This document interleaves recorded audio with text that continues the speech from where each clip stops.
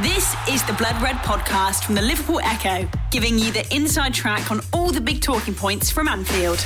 Hello everybody and welcome to Analysing Anfield. We are live on the Blood Red podcast and also, as you can see, if you're watching it, on the YouTube channel. If you are listening to this on a podcast and you enjoy it, thank you very much for listening via podcast. If you do want to sort of see what we look like, and why you would, I don't really know, but there you go. If you want to watch us, do all of our Analysing Anfield goodness, then you can go onto the Blood Red YouTube channel and take a look at that. But welcome, whether you're watching, whether you're listening, welcome to Analysing Anfield. I'm Christian Walsh, and with me as always is Josh Williams. The Premier League season is up and running. Liverpool are already in the top four, Josh. They were top of the league for a little bit on Friday night as well, which was nice. I don't think anyone expected any difference. 4 goals, decent performance in general. What did you reckon? Because I think if you listened to last week, we predicted it quite accurately. I think we did. I think we. That's the first thing I've written on the agenda, really. I mean, Stop clock, right? Twice a day. Yeah, I think we got a pretty spot on, to be honest. They were fairly free-flowing in the way they attacked.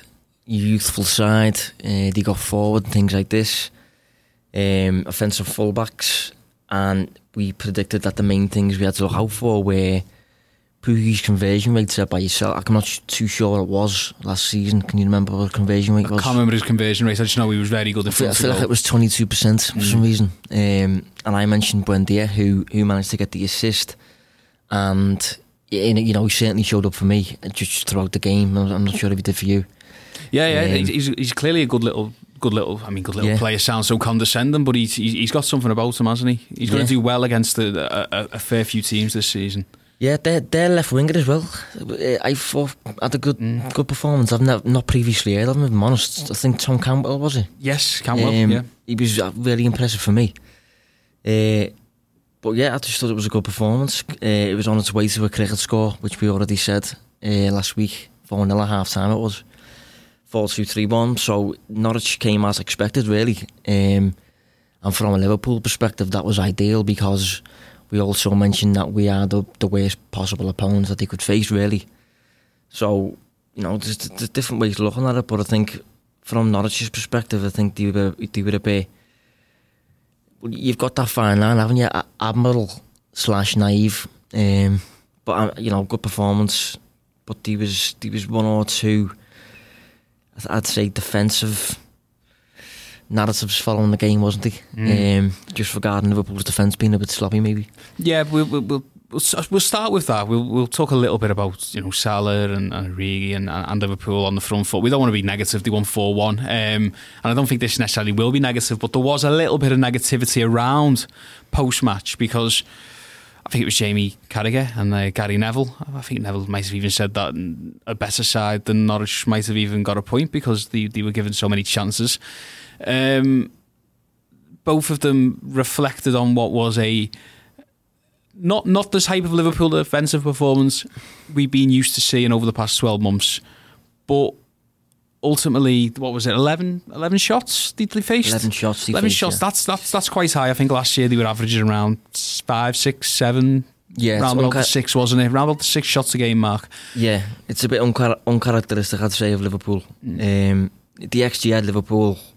I mean, there's various different models, we know this, but most had Liverpool around 2.2, whereas, and I think that's. Do we have a penalty? We didn't have a penalty. No. So I'm getting mixed up.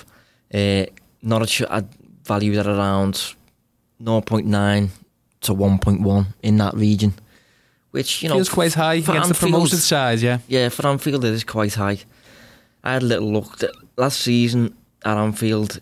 In all competitions, we had a home average of 6.7 shots against. Norwich obviously managed 11.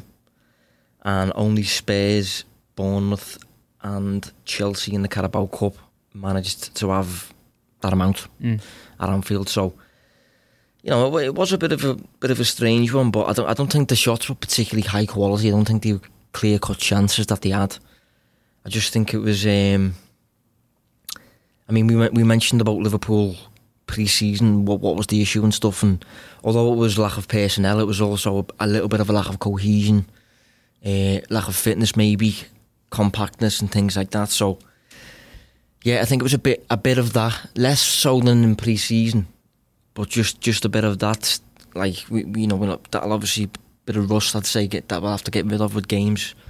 So it's not something I'd overly worry about. It's not something that I expect to continue, and it's something that I do think is partially due to Norwich's approach, because not many opposing teams are willing to let their fullbacks bomb on in a way that Norwich did. Well, you've just mentioned Bournemouth, and Bournemouth traditionally end up getting snotted by Jurgen Klopp's Liverpool, don't they, apart from the 4-3 that time, but they concede a lot of goals against Liverpool, and again, ultimately Liverpool scored 4 and Norwich scored 1, so obviously it's a lot deeper than that, but it was a noble outlook from Norwich, but also one that ultimately cost them quite heavily. I think it's usually a case of if you're going to cause Liverpool problems, if you're going to have genuine shots against Liverpool are probably going to have tons against you as well.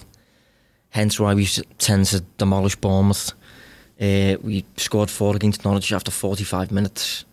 The Chelsea game was a bit of an anomaly because, obviously heavily rotated side. And the Spurs game, I'm not sure. Well, that was just when finished. That was the 2-1. That's when they just had that half an hour. Yeah, that's when they had that spell. Yeah, they had that half-hour period. Yeah. So yeah, as I say, I don't think it's something to be overly worried about. Something to keep an eye on. Little bit uncharacteristic of Liverpool, but I do think it massively coincides with players coming back, bit of a lack of cohesion, and we're one of the best in the world for that, being difficult to break through, having a real compact block and stuff like that. So I'd expect us to get back to that in the coming weeks. So not too much to worry about defensively. Just want to point to one thing defensively, and then we'll start talking about the good stuff that Liverpool did, because they did score 4 goals and won, and they got the 3 points. But I've noticed a couple of times now, it happened against City at Wembley, it happened for the goal against Norwich. Liverpool seem to be trying to play this offside trap, and something somewhere isn't quite working because somebody's not moving out. Is this because of VAR? And because if you get it right, there's absolutely no, basically if you get it right, there is no debate. There is a video there to say you have got that right.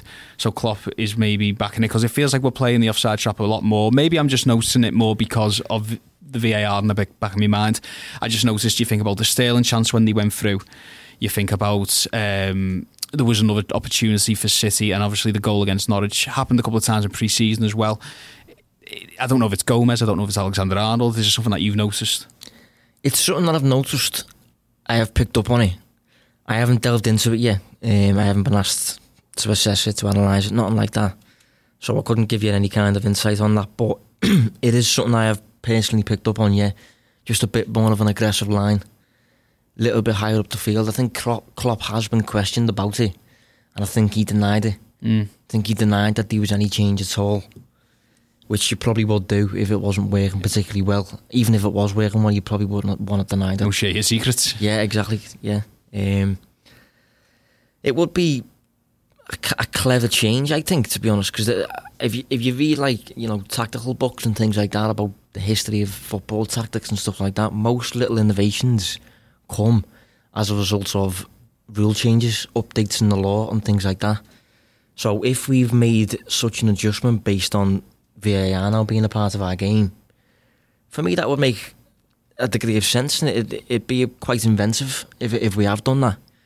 Obviously though, if we're doing it, we need to get it right.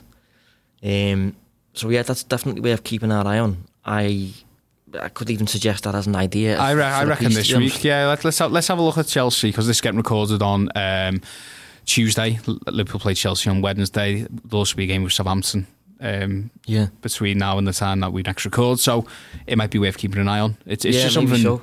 I don't know if it's Gomez, I don't know if it's Trent, I don't know what it is. I just know that also Van Dijk's getting pretty agitated at times about how they're stepping up, so it's one worth keeping in mind. Let's talk a little bit about Liverpool. They look sharp. We mentioned Salah after City. I thought his finish was excellent, and even if they weren't necessarily at the fluid best, I think you said it was around 2 goals on the XG. It looks like they whereas last year it took them a while to click. Although, to be fair, they did win 4-0 on the opening day last season. It looks like they're pretty much picking up from where they started again. Yeah, it was a fairly solid performance with the ball, I think. 16 shots, 7 on target. The attacking players looked on it. Origi looked more influential, I'd say, than the Community Shield. Obviously, Mane's only been out for 2 weeks, so he hasn't really got to come back and restart. He's still fit from the last season, so the problem might come in March, April, but we'll cross that bridge when we come to it. Yeah, I mean, we usually have a dip in January, don't we? So that would just keep the tradition, I suppose. But yeah, I think it was a decent opening performance. We looked threatening. There was a lot of people on my Twitter feed with a bit of an issue with the opening midfield that we selected. Half an hour later, Trent Alexander-Arnold put a cross on a sixpence. It was ridiculous, and that's why you don't need particularly creative central midfielders when you've got such technicians on the flanks. So yeah, just there wasn't much to immediately note in terms of like comparing our tactical approach to last season. Don't think there was much development to pick on. Just a very strong performance. Good going forward, as we always are. Norwich played into our hands and just move forward and try to develop a bit more, because although that's the case, I think there was areas to improve, room for improvement there, definitely. I think this is going to be a running theme with midfield selections, and I think we can say it now. We said it last week. That midfield's absolutely fine if two of your chief playmakers are on the field, and in Trent Alexander-Arnold and Andy Robertson they are. Yeah, and as long as them two are able to influence the play, which against Norwich they are. If you're playing a slightly more offensive opponent whereby Trent's staying deeper, Robertson's staying deeper, it's a bit different. But against Norwich, when I saw the team, I didn't anticipate any immediate problems, especially considering Norwich are willing to play through your team. And when you've got the likes of Henderson in your midfield, Fabinho in your midfield, even Wijnaldum, they're all fully willing to put a foot in. So even though I do think Norwich seem to get through certain instances a lot easier than I expected, but again, that just stems from compactness and things like that. So I'd expect improvement, but there's not a lot to be concerned about at the minute, although we did seem to allow a few more shots than usual, things like that. It's got to be credit to Norwich as well, though, which is great for Liverpool, because if every team turns up against Liverpool with that sort of mentality,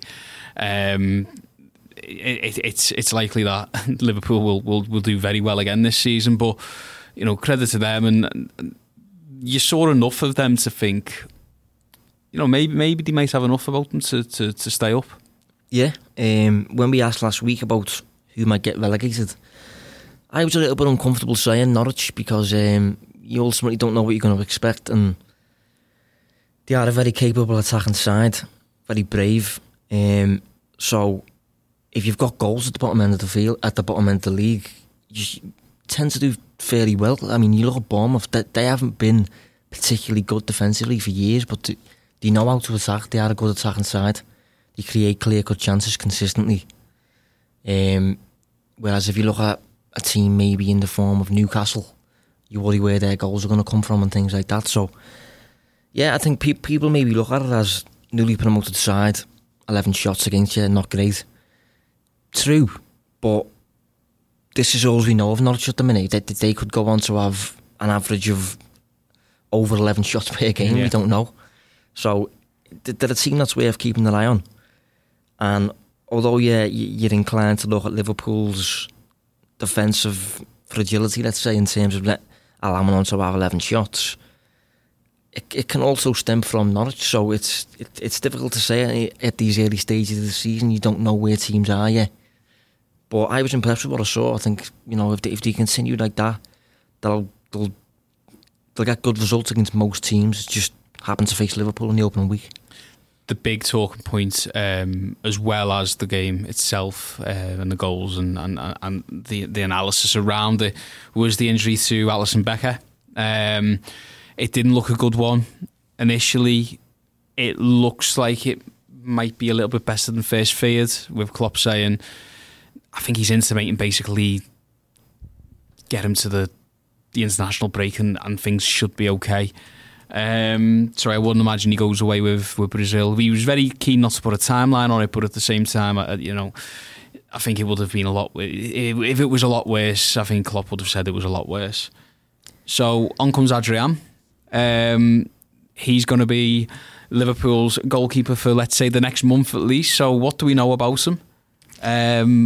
Both on the field and off the field, and ultimately, how much of a blow is this to Liverpool, and how much of the breach can Adrian, there's going to be hard, Alisson, Adrian, how much can Adrian step into it? There's a lot to cover there. I think firstly, on Alisson coming back, and when he's coming back and things, I think the word was very ambiguous, I thought, in terms of a few weeks. And I think the reason we've said that is because Alisson's never been injured as far as I'm aware. Certainly as far as Liverpool is aware. So we have no gauge at all on what his recovery time's like. Whereas with Joe Gomez, his recovery time's bad. There's a player, I can't even think of who it is. We've got a player who comes back very quickly. Lallana? No, it's not Lallana. Who is he? We've got a player who tends to come back really quickly, quicker than usual. It might be Mane, actually. Mane does feel like Mane. It was around the time of he got injured in the October of 17-18, I think. Yeah. And around then, and he was back far, far quicker than anyone anticipated. So yeah, I just think that's. I'm not sure if I'd entirely believe the few weeks thing. It's better than obviously him sustaining some sort of Achilles problem, which was a bit of a rumour. But anyway, on Adrian, whatever you want to call it, not great. It's your 2-word review there. No, I think a lot of people have been trying to paint it positively, which is understandable, and there's stuff there to paint positively. He's big character by all accounts, which is what you want from a lad who's not going to play much. He's experienced in the league, cool, composed with his feet, stuff like that. But in terms of impacting results in a similar way to Alisson, I don't have a great deal of hope there.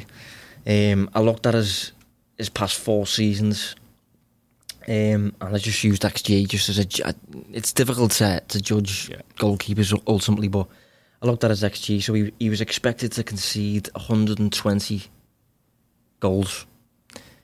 He conceded 119. So not bad, not good, absolutely bang average. That's what that is, really. What you want from a number 2? Yeah, exactly, yeah. I mean, XG is founded upon historical data based on what the average goalkeeper saves. And Adrian, obviously, is very much in that region.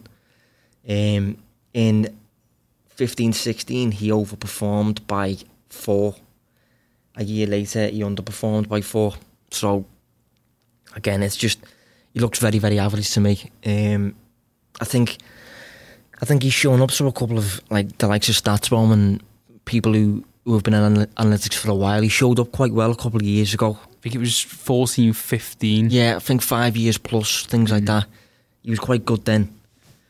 But I think he's just naturally declined a bit since, which is normal. And as you say, I think he's very much a number 2.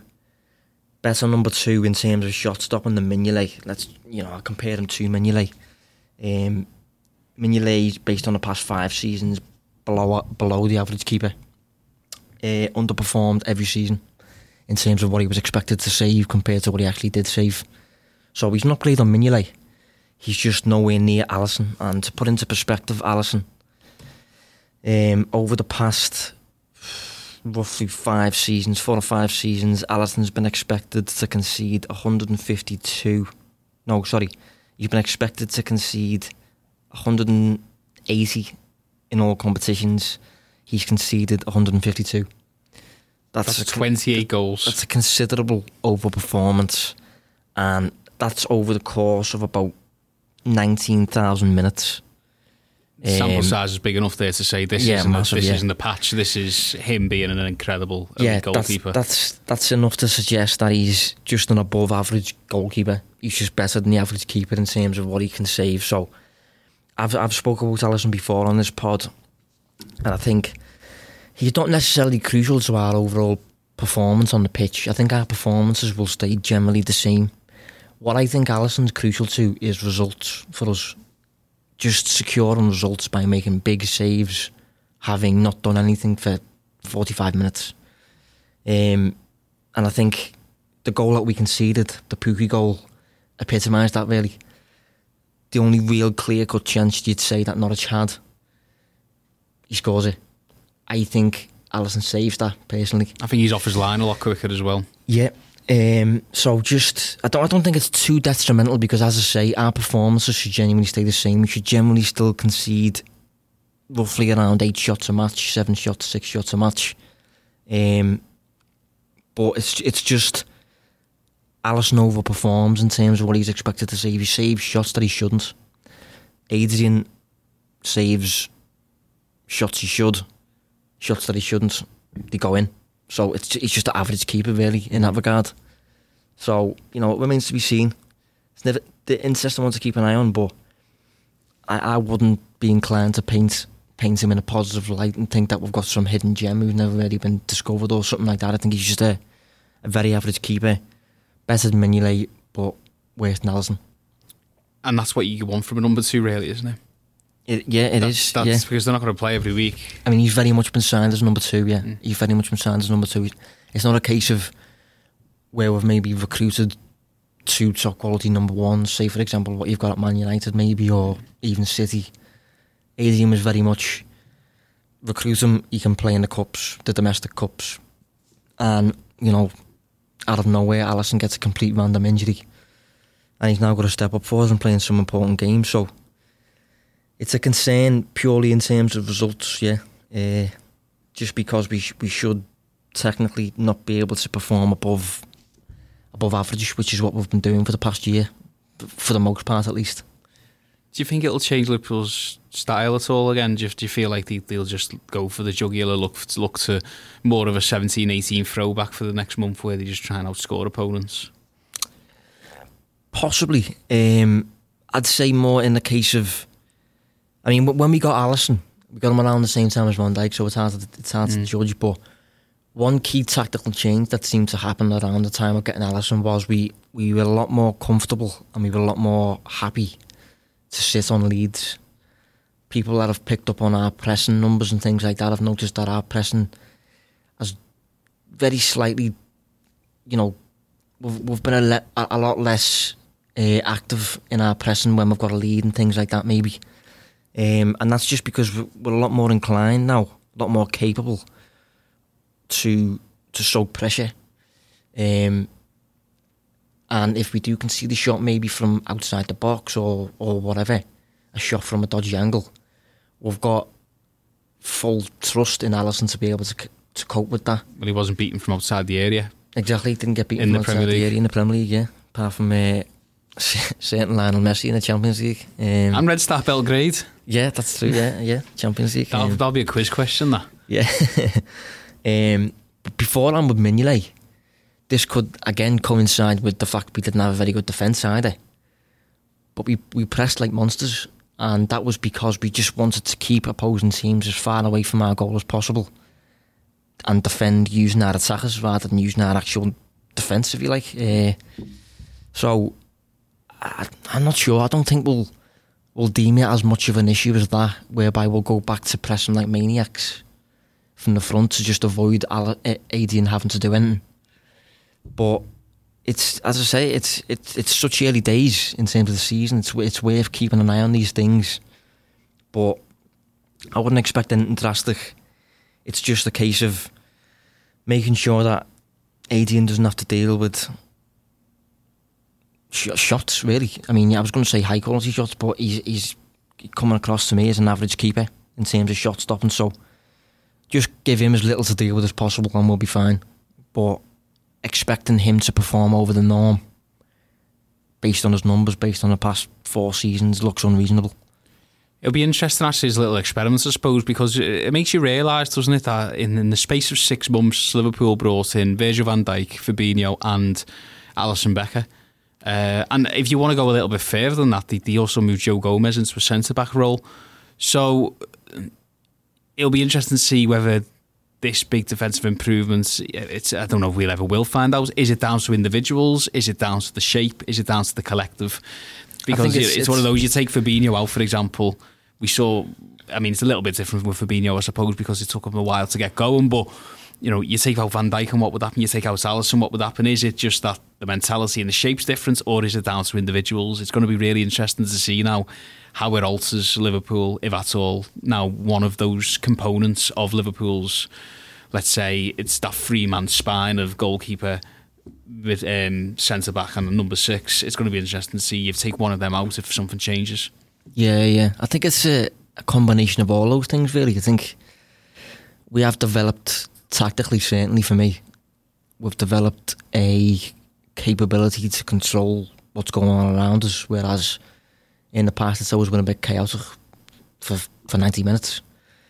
And, I must say, Alisson, Adrian, he's not bad by any means. Not like this. I've maybe painted him a bit too bad there. It's just a case of he's average. Just an average, very standard keeper in terms of shot stopping. It's only bad because of how good Alisson is, if that makes sense. Yeah, exactly. Yeah. We've had and I get asked. We get asked quite a lot to talk about Alisson on this pod. He's just an above average keeper. He saves shots that he shouldn't. He is just better than the average keeper, and that has a massive impact on securing results, as I've said, because football's a low scoring game.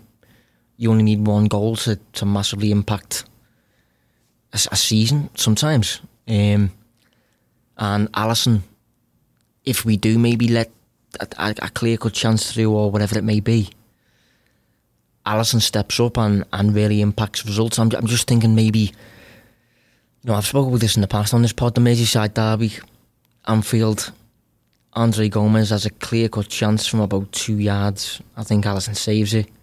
Napoli, Champions League. That's the one, isn't it? They're out the Champions League. Yeah, big save against Milik. Stamford Bridge against Hazard, 1-0 down. Clear-cut chance. He makes the big save. So it's just little things like that. It's not your performance generally as a whole. It's just those big moments that impact results. And it's no coincidence for me in the past that we've performed to a solid level each season under Klopp. But for the first 2, certainly, we still managed to finish 4th. Whereas United, for example, in the second season, I think it was, finished 2nd with De Gea massively overperforming for Mourinho. Following season, we get Alisson in and we end up 2nd. And that season when United did finish 2nd with De Gea overperforming, we were the 2nd best team in the league according to XG, expected points and things like that. We just had Mignolet in goal. So I just think goalkeepers massively impact results above everything else. So yeah, it depends. We'll just have to really keep an eye on it. Hopefully keep Adrian to a minimum in terms of what he's expected to do, and get over the line really until Alisson's back.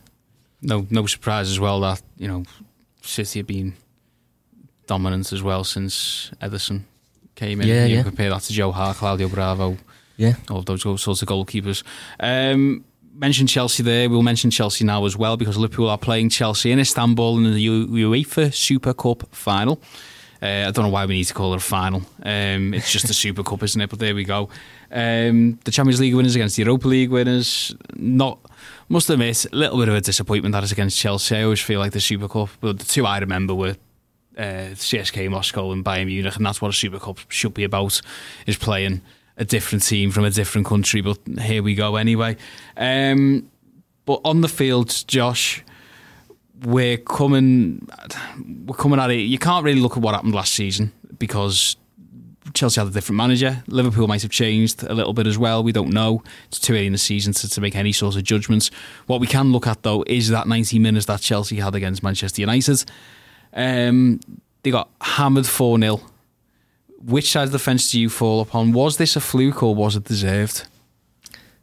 Both. This is a dodgy one, this. You asked me last week, which team do I think will get fourth? And I said Chelsea. The reason I said Chelsea was because they still have a really solid group of pros that are above the average player.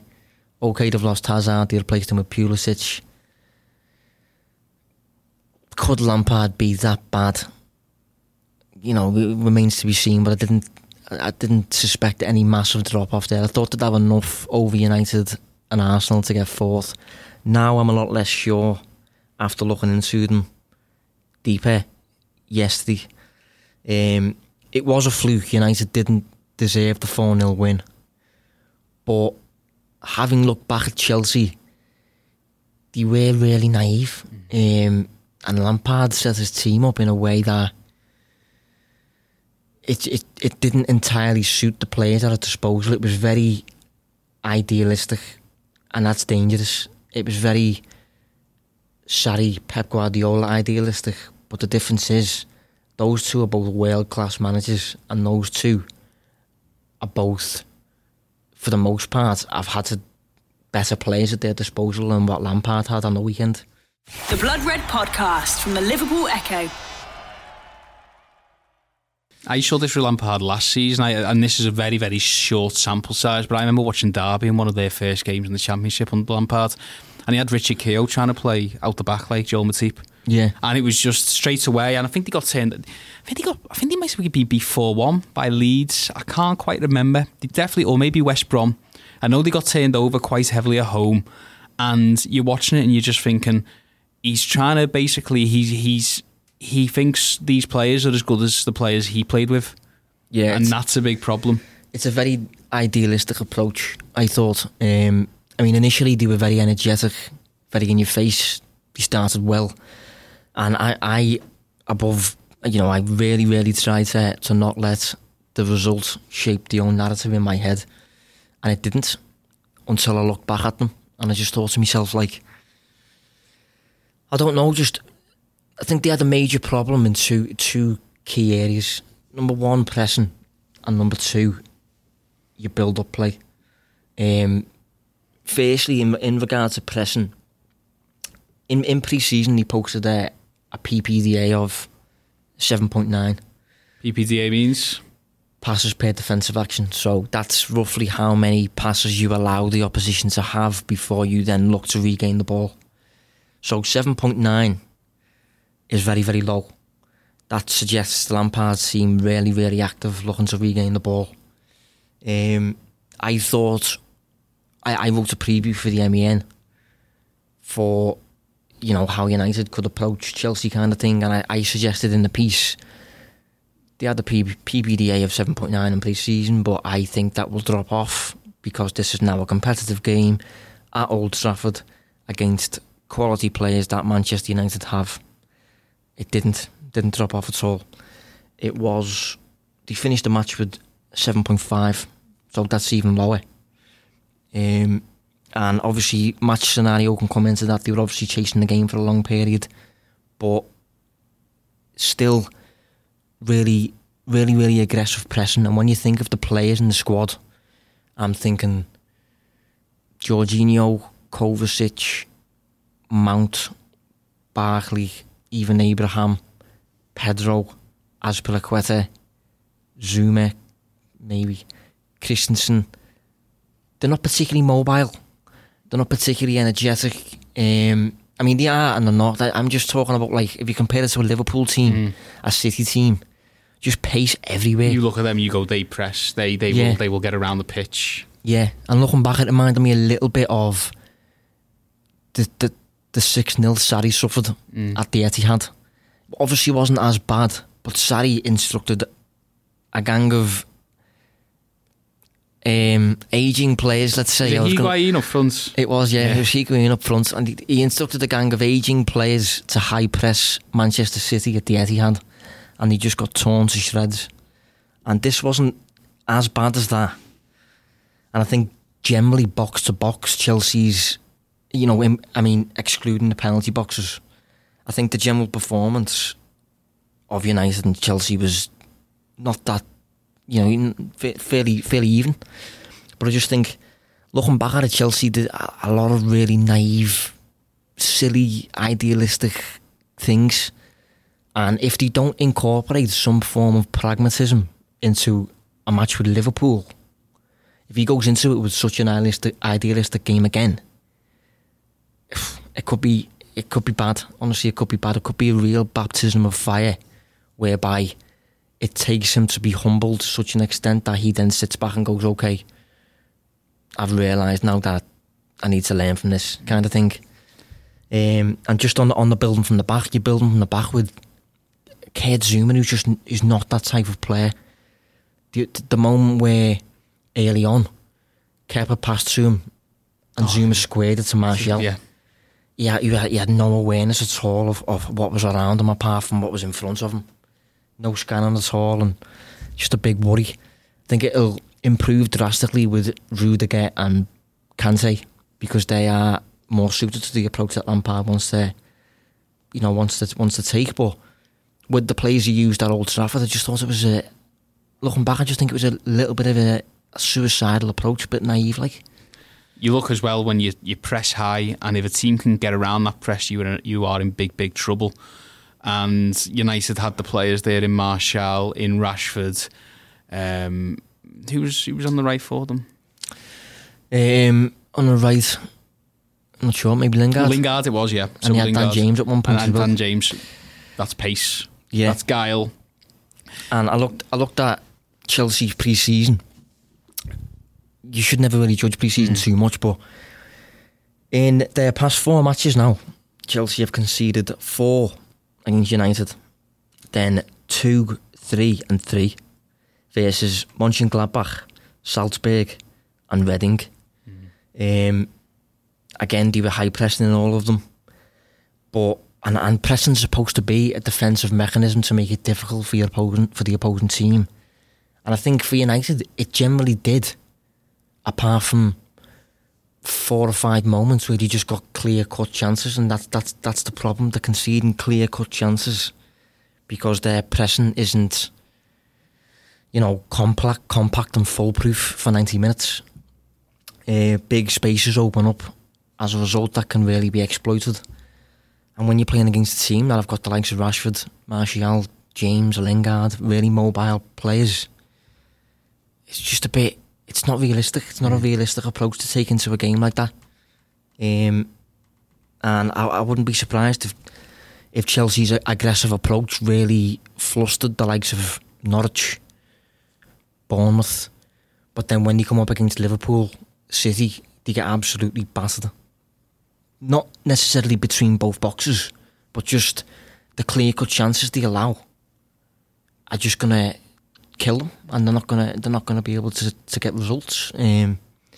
So it's the difficult one to judge at the minute. But as I say, initially the narrative, I was thinking, now Chelsea aren't this bad. But then, as I said, looking back at it, it's just a bit more worrying than initially thought. So worrying for Chelsea, but hopeful for Liverpool in terms of Wednesday night. Is it fair to say that Liverpool, as I think you've just basically said, they're one of the worst teams Chelsea could possibly be playing on the back of this 4-0? If he hasn't learned how to be pragmatic in the space of 3 days, which he probably hasn't. Yeah, the only side I can think that could be worse to play is City. But Liverpool, in big matches, high profile matches, Liverpool are very much about making you make mistakes, enforcing errors, really. And Chelsea, if Zouma plays again, he's going to be really, really targeted. You can just predict it now. So it's Liverpool are one of the best when it comes to using pressing as a means of creation. They were considerably more mobile than Chelsea, more aggressive. The whole pressing game is more instilled in their game by, in my opinion, the best pressing coach the game's seen in Jurgen Klopp. So, as you say, I think he really needs to grasp that a pragmatic approach is needed for this one-off fixture. Maybe Chelsea's pressing will improve as the season goes on, but for his first 2 games to be against 2 highly mobile attacks, highly mobile opponents who, I mean, Liverpool are, you'd say Liverpool are a better counter-attacking team than United. So it's just a big worry for Chelsea. I mean, I'm a Liverpool fan. I'm talking like I'm a Chelsea fan here. From a Liverpool perspective, you should be licking your lips if Lampard doesn't learn in the space of 3 days. But, you know, maybe with it being a final, he will do. You know, you don't know, but I just think it could maybe go the route. I wrote a preview of this yesterday on the Echo, just a general preview of the final. And a match that just vaguely came to mind was Roma, when we beat them 5-2, was it? At Anfield. Roma just, again, what's the... Di Francesco. Di Francesco, yeah. He just came with his idealistic approach without considering the opponents at all. High line. And Liverpool just killed them. Liverpool just really, really exploited the high line. Constant balls over the top from Trent in the direction of Salah. And it was just crazy. So I think it's similar to Norwich in terms of it can be admirable to an extent, but there will come a point where it crosses the line and becomes a bit naive.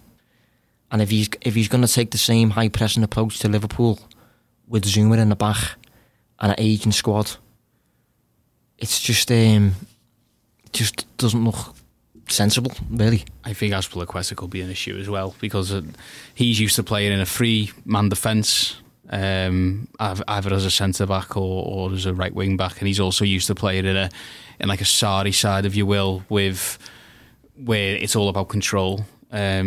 Twice in the space of 90 seconds against Manchester United, he just looked like he didn't have the legs to get back.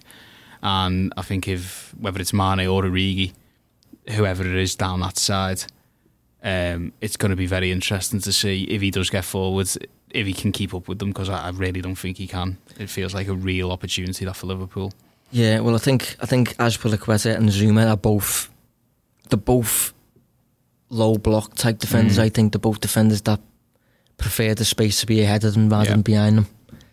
And as you know, clearly they're being tasked with playing in this proactive, modern, assertive manner, which most weeks throughout the season probably will be okay. I just think in the big matches you're going to really, really struggle. And that will define how Chelsea do this season. Yeah, I mean, not even against necessarily Chelsea and Liverpool, Manchester City, Man United, Arsenal, Tottenham, even Wolves, Everton, West Ham maybe, I don't know, but let's say Wolves and Everton as well, Leicester. Yeah, I just think, as I say, looking back, my main take from it is that initially I just thought Chelsea were unlucky. It wasn't a 4-0, but the fact that they conceded clear-cut chances was no fluke, really. I think it was self-inflicted because of Lampard's lack of pragmatism, just lack of streetwise, thinking, that kind of stuff. And maybe that'll change because he's in the final. Maybe that'll change because he's more fearful of Liverpool than he was of United. It remains to be seen. And last season, when we were going into the game with Chelsea and Sarri was in charge, I had a vaguely similar view, because I thought Sarri was equally as idealistic in his views. But Chelsea really adjusted for the Liverpool match. Chelsea really got us on a break, I thought, mainly. So maybe Lampard will do the same. Maybe he'll accept, okay, we are the weaker team today. We are the weaker pressers in most areas with the weaker side, so accept it. But if he doesn't and he tries to, all guns blazing and things like that, I just really don't think it's a sensible approach against Liverpool. And I feel like, based on a short managerial tenure, there's a legit possibility that he might go with his principles again. I just think it might be very crazy. It might be a crazy match. It's just worth reminding people, if you haven't listened to this podcast before, or you just can't remember, because we are very much well into this now. At Derby last season, they might have finished in the playoffs, but they were not. It was not the underlying performance of a playoff side. They conceded a lot of shots, and they scored a lot of goals that they shouldn't have scored. Yeah, mainly because of Harry Wilson. Yeah, they scored plenty from outside the box. Benefited from a lot of variance, and if you're looking at strictly underlying numbers, the general chances they created were poor on the whole. and third worst, I think, in XG. It might have been the third worst, yeah. And defensively, I think they were lurking around mid-table, I think, or something like that. So yeah, it's a really interesting case to watch them this season. And as I say, I'm a bit more fearful for them after analysing the United game a bit more thoroughly. Good news for Liverpool, though. They've flown out to Istanbul. They've taken a 23-man squad. One of the men who is not in that squad is Dejan Lovren, due to illness. We can do that. We can do that over on video. Yeah, illness. We can, yeah. No, the illness. Being serious, the club say he's ill. We'll assume that he is ill. But people will naturally talk because, it looks like he might be heading out anyway. With Roma and AC Milan interested in the services for £15 million. So I wrote about this for Liverpool.com a couple of days ago. It's weird that it feels like he's about to be sold at the time when his stock's probably at its highest. At Liverpool, you'll hear a lot of fans on social media at the moment, and I can certainly understand where they're coming from, saying under no circumstance can Liverpool sell Dejan Lovren. Didn't think we'd be saying that about 3 years ago, but here we are. Simple question to start, Josh. Should they sell him? There's two ways looking at this one, isn't he? I think for me, I'm not overly fussed on a sale at all. I think it's fine. And that's from a recruitment perspective. I'm viewing it as 30 years old, quite injury prone, big wage, and I think his output is replaceable based on last season. Last season he only played 1,260 minutes, around that. That's about 14 full matches. One of them was in the Carabao Cup, which we don't have much care for, I think. And I think if he was to play, I don't know. I think the word is that we have sufficient cover in Fabinho, whoever, and Van den Berg, which I think that's a fair shout. I think if we've got 10 of our regular 11 on the pitch, and you put whoever as a centre-back, or you put Van den Berg in next to Van Dijk, whatever, I don't think you'll feel that much at all, providing you do it in the right matches and things like that. There's a bit of risk there, just because, there's a word that Matip and Gomez are injury prone as well, which is a fair shout. But will Gomez get such a knock as he did last season? Gomez doesn't get niggly injuries. He's just been unfortunate, and his recovery time is a little bit of an issue, maybe, because we've seen him sort of take over 12 months with an ACL. We've seen him, but that's just the way it is. But his injuries have been a broken leg and an ACL. Yeah, the impact injuries. With Matip, it felt like, apart from the separated shoulder, which was it was in the last kick of the game against Napoli, wasn't it? Again, a pure and utter fluke. He seemed to be okay last season. If anything, the injury prone one out of the four is Dejan Lovren. Yeah, and what I'm getting at as well, even with Gomez picking up that injury last season, and even with Matip suffering here and there, Lovren still only played 1,200 minutes. So it's likely that whoever is I'm not a biggest advocate of the whole fourth choice thing, but even if our fourth choice was to play that amount of minutes, that's not a great deal, and that's not worth. You've been unlucky with injuries, I think. Yeah, if you see what I mean. I think you've been which I think Liverpool probably were at some points. You've been unfortunate if your fourth choice defender has played over 1,000 minutes. Yeah, that's what I mean. Yeah, I think I'd expect Gomez to play a bit more. I'd expect Matip to play a bit more, and then before you know it, this fourth choice slot by Fabinho or whoever, or Van den Berg, has to play, in the region of 500, 600, 700 minutes, really, and it's not going to be felt that much, I don't think. Just considering the fee we're getting for Lovren, 15 to 20 million in the region of, well, obviously getting his wage off the bill. I just think from a recruitment perspective, it makes a degree of sense to cash in on him, especially considering he's now into his final two. So basically, yes, he's got 2 years left, so next year will be his last year. Yeah. I mean, the other side is that he's experienced, Premier League experience as well, his influence on Salah. Whenever he does come in, he performs to a relatively consistent level. But I don't think that will massively differentiate when you throw Sepp van den Berg in there, for example, because I think when you throw a kid in, the worry is that he's going to make an occasional mistake that's going to cost you. What's Dejan Lovren renowned for? Yeah, an occasional mistake. Certainly up until since Tottenham 4-1, he's actually not made one, but his minutes been greatly reduced. Before that, I think it was 6 headers leading to a goal at Liverpool in 4 seasons. Yeah, I think he's prone to making an occasional one anyway. Definitely. And I think, considering his age, the offer we've got for him, if it's to be believed, and the fact he's on a big wage, injury prone, things like that, I think it makes sense to allow those errors to fall to the feet of a kid, let him develop from it.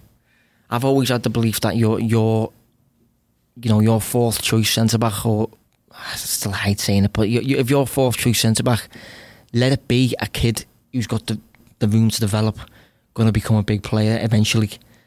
Let him learn in a relatively comfortable environment when he's perhaps next to Van Dijk against Sheffield United, maybe. So yeah, I haven't got much of an issue with Lovren being sold. I think it's the right time to cash in. I think we've got sufficient backups there, sufficient cover, and yeah, I think it makes a degree of sense to me. Just looking there, that's what I was on my laptop for. Kyrgios, who for me is the ultimate fourth choice centre back. In 2010-11, he played 1,079 minutes, but that was very much in a season where I think Agger missed a fair bit. I think Skrtel was out for a while. I don't think Carragher played the full season. And of course, you had the change of manager. And I'm just looking at when Kenny came in, which would have been the Blackpool game. He made 5 appearances. So those are the type of numbers that you get. And I know, God, this is nearly a decade ago, but Kyrgios to me, always, you say like fourth choice centre back, my head goes to Kyrgios 2010-11. So it's probably, if you looked at the Benitez season, it'd probably be even less. So yeah, it's. I can see why people are frustrated. I think what also people should remember, and I'm not saying this is necessarily FSG's policy, but Wijnaldum has 2 years left on his contract. Matip has 1 year left on his contract. You would imagine both of those, barring any real strange situation, need to have extensions soon, and they deserve pay rises. They are champions of Europe after all. So this is the kind of thing you can't just... Yeah, you can't just magic up wages. You've got to, and okay, they've lost a fair bit from Sturridge, but then they've given Trent, Mane, Firmino, whoever, they've been given those pay rises. So it's about not balancing the books, but you do have to balance the books with FFP. Yeah, it's just an economic, efficient way of doing things, and Liverpool are where they are at the minute because of how efficient they've been in the past couple of seasons. Zero wastage in regard to the squad, and I think Lovren alongside maybe Lallana, they're two, I'd say, squad issues whereby they're the only two players I think that are offering a bit of wastage in terms of you're not really getting your money's worth out of them. They're both on over 100k, I think. Both injury prone, both playing roughly 1,000 minutes or less a season. So I think just considering there's an offer for Lovren, and you've got two really big prospects, centre-backs there behind them, I just think it makes sense to let them share the slot rather than allowing Lovren to have it. I think there's a definite argument there for doing it, because there's a risk being taken, but I just think it makes sense. I think it's a sensible move, and you got to put your trust in the club in these moments as well, considering the business we've done over the past couple of years. Move on to Southampton. If anyone just saw me look towards the window, it was Dave Prentice playing silly buggers. Sadly not on camera. So we'll move on to the Southampton game. Obviously we can't go too much into it. We don't know what's going to happen against Chelsea first and foremost. But we can look at like Southampton and the fact that they got a bit of a shellacking against Burnley. 3-0 at Turf Moor, but I suppose I'll combine this with Oriol Romeo's been doing a bit of a press call and had a message for Liverpool, if you will, their midfielder. And he said there will be more chances to score against Liverpool. It's easier to play teams who take more risks and play out. And this sort of fits into Ralph Hasenhüttl, the Southampton manager. This fits into his philosophy, doesn't it?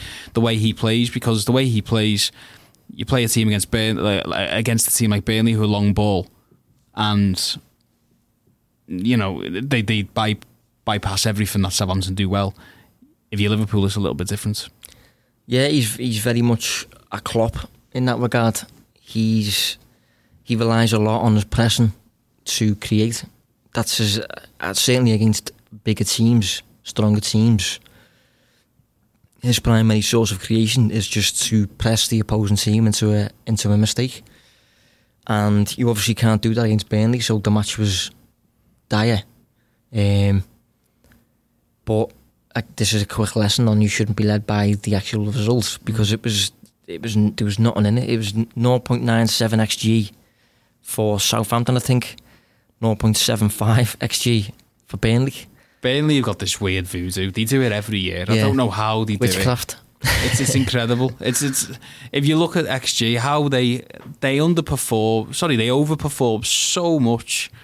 It's remarkable. They win games 4-0 and should have scored about half a goal. It's incredible. Yeah, 11 shots to 10.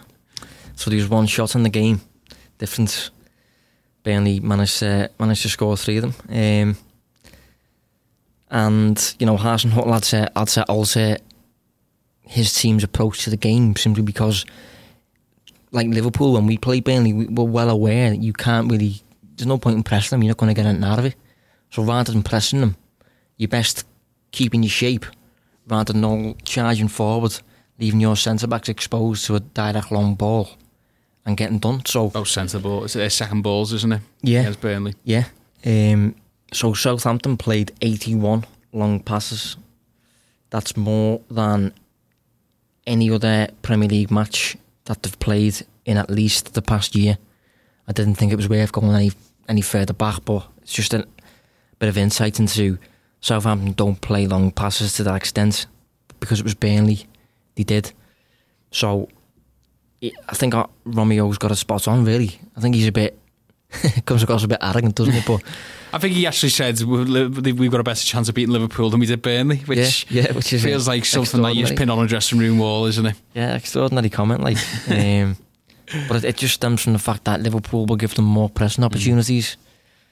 So I think it's very, very much going to be like the last time we met. Was it 3-1, 2-1? The 3-1. It was the Salah. Yeah, Salah. But in the early stages of the match, we got it really wrong, I thought. We were caught, we talked about it on the show, we were caught constantly with 7 players ahead of the ball. And I think Jose Mourinho made a very good comment on Super Sunday during his little, his analysis post-match. He said you have to compensate and be aware of what your situation is and what your shape is if the ball is lost. As soon as you lose that ball, you have to be aware of what's around you and whether you're actually set up to cope. And Liverpool against Southampton last season, certainly the first time, weren't. And we got countered consistently, really easily. Didn't suffer too much from it. And I hope we don't do that again. We'll have to learn from that. It's happened a bit in pre-season and a little bit against Norwich. Yeah, it did. It feels like we've had too many players ahead of the ball. Too many players ahead of the ball, yeah. So it's something we definitely have to be wary of. The obvious threats are just don't make mistakes on the ball near your own goal. Don't allow the opposing team to counter-attack. And other than that, I can't really envisage much direct creation coming from Southampton in open play. That's captured against Burnley. less than 0.97 xG over 90 minutes isn't great. So it'll be an interesting match, but hopefully we'll have learned from our past meeting with them. Is this a game, bearing in mind what you just said there, is this a game for Naby Keita? Because you might want to get so many players ahead of the ball, therefore you'll want Trent and Robertson to be a little bit more withdrawn, and therefore you need that little bit of extra drive from midfield with an Oxlade-Chamberlain or a Keita. It could be a case of that, but it also could be a case of considering the opposing team are willing to pressure, make you really uneasy on the ball. You want players who can handle that. Naby Keita is really, press resistant is the word that we use for it. You can't really force him into a mistake. Very composed, good at dribbling, things like that, good at using his body. Wijnaldum's another, Fabinho's another to a slightly lesser extent. So I think the likes of Henderson and Milner, although they changed the game last time, it's worth noting, I think they're less suited to escaping pressure on their own and things like that and remaining composed under the press. He's a bit of a Houdini case there, isn't he? He can get out of it. Yeah, he's very modern in that regard, yeah. Central midfielder who can cope with pressure. So perhaps he's a shout to be included.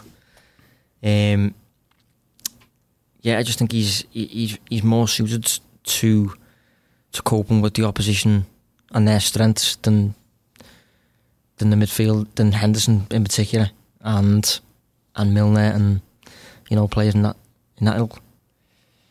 I mean, how much of a test is this for Liverpool to early on? It feels like it's a bit of a, I hate to use such a cliche, but it feels like it's a little bit of a banana skin, a little bit like the Palace game last season, where you're looking at it and you go, this is going to be an early test of Liverpool's title aspirations and their credentials, but ultimately they bypassed that quite well. They got through the Palace game. Do you envision something similar, a little bit of a struggle maybe, and then quality tells? Yeah, well, certainly considering the other match that's getting played at 5:30, because City have got Spurs, so this is a big day, really. I mean, although it's two matches in. Game week 2. Yeah, game week 2, yeah. Game week 2. It's remarkable, isn't it? But it is. It's considering you're up against an opponent that accumulates 100 points consistently.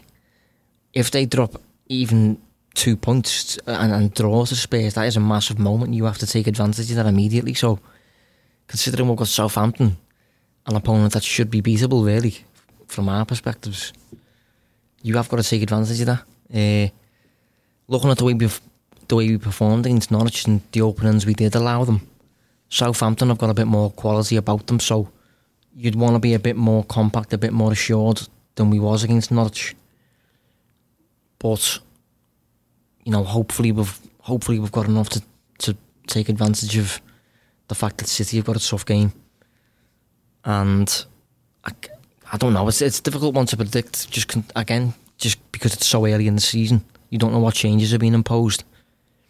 But Southampton are a tricky opponent for us, yeah. It's definitely worth noting, just because we don't look particularly foolproof at the minute. And I think Southampton are a team that are really, really focused on exploiting things like that. That's what they're all about, especially under Hasenhüttl. So yeah, it'll be an interesting one. Danny Ings can play, of course. Just looking at the team there who actually played against Burnley. It looks like it's going to be a 3 at the back. That's how they like to play under Hasenhüttl, isn't it? It's Bednarek, Stevens and Vestergaard, with Valerie and Bertrand out wide, Ward-Prowse and Romeo, and then Ings, Redmond and Adams are sort of a front three. Well, they're considerably mobile, really, aren't they, that front three? It's reasonable to suggest that they'll stay fairly high. So we've got to compensate for that. The main threat, without doubt, will be on the break and when we're playing about around the back, that kind of thing. So you've got to be really wary of things like that. But Klopp, considering what he's like, his style of play since day one, he should be fully aware of what Hasenhüttl's trying to do. Well, he's the Alpine Klopp, as he hates to be called. But exactly. But Klopp should have a really good idea of what not to do, really, because he'll know his own triggers based on his past moves. So we should be highly equipped in terms of know-how of how to deal with this kind of thing. I think also as well from that game in April, that was one of the tensest games I can ever remember. Yeah, it was. In terms of everyone's heads were going after 10 minutes, and when Shane Long who scored, wasn't it? And it was just, that was I can't remember, the timeline is a bit, I think it was Tottenham and then Southampton. And there might have been like a Porto game in the middle of that, but in terms of the league, there was Tottenham and then there was Southampton, and those were the two games where it was just like, oh my God, Liverpool are in a title race and this is going to be absolutely excruciating for the next however many weeks. It was almost like when the penny dropped and it was like, right, okay, there is no margin for error anymore because Man City aren't going away, they're not losing, and Liverpool can't afford to lose. I don't know if we're at that stage at the moment. It feels like we already are because Man City have just won 5-0 at the London Stadium, but I think it's positive that we're playing before City in that regard. Otherwise, that would make it a bit tenser. If we saw City drop points, maybe, and we recognise that as an opportunity to capitalise, maybe there would be a bit more pressure on our shoulders and stuff like that. But hopefully, we do play with a degree of freedom, because Southampton certainly will, because there's no real expectation on their shoulders. It's ridiculous. The kids haven't gone back to school yet, and we're talking about pressure, and football's meant to be fun. And it just isn't. You're looking at the fixture list and you're going, right, City could maybe drop a point there and drop a point there. No, they're a horrible team. They are, and to be honest, I didn't see anything to stop me from thinking that they'll probably win the league by about 6 or 7 this year. But you never know. We talked about Ederson, maybe as a dip in form, or an injury, and we don't hope that happens, of course, but you just never know, do you? So you never know what's going to happen with Liverpool. Usually they win nowadays, certainly in the Premier League, but we will wait and see what this 2019-20 incarnation of Liverpool do. So we'll look towards the Chelsea game, we'll look towards the Southampton game. We'll be back next week. We'll also at some point towards the end of this week be recording our first ever Analysing Anfield Extra Time, so keep an eye on the YouTube page for that. It's the Blood Red YouTube page, and make sure if you are listening to this as a podcast that you subscribe and download all of our Blood Red podcasts. It's not just Analysing Anfield, we've got the regular Blood Red show as well as many more. So thanks very much to Josh for this week, for joining me. We'll be back next week when we'll be looking towards the Arsenal game, and that'll be very, very interesting. I'm sure Nicolas Pepe might come up in conversation. Until then, here's to hopefully Liverpool lifting a European trophy and having a very good weekend. Take care, and we'll see you next week. You've been listening to the Blood Red podcast from the Liverpool Echo.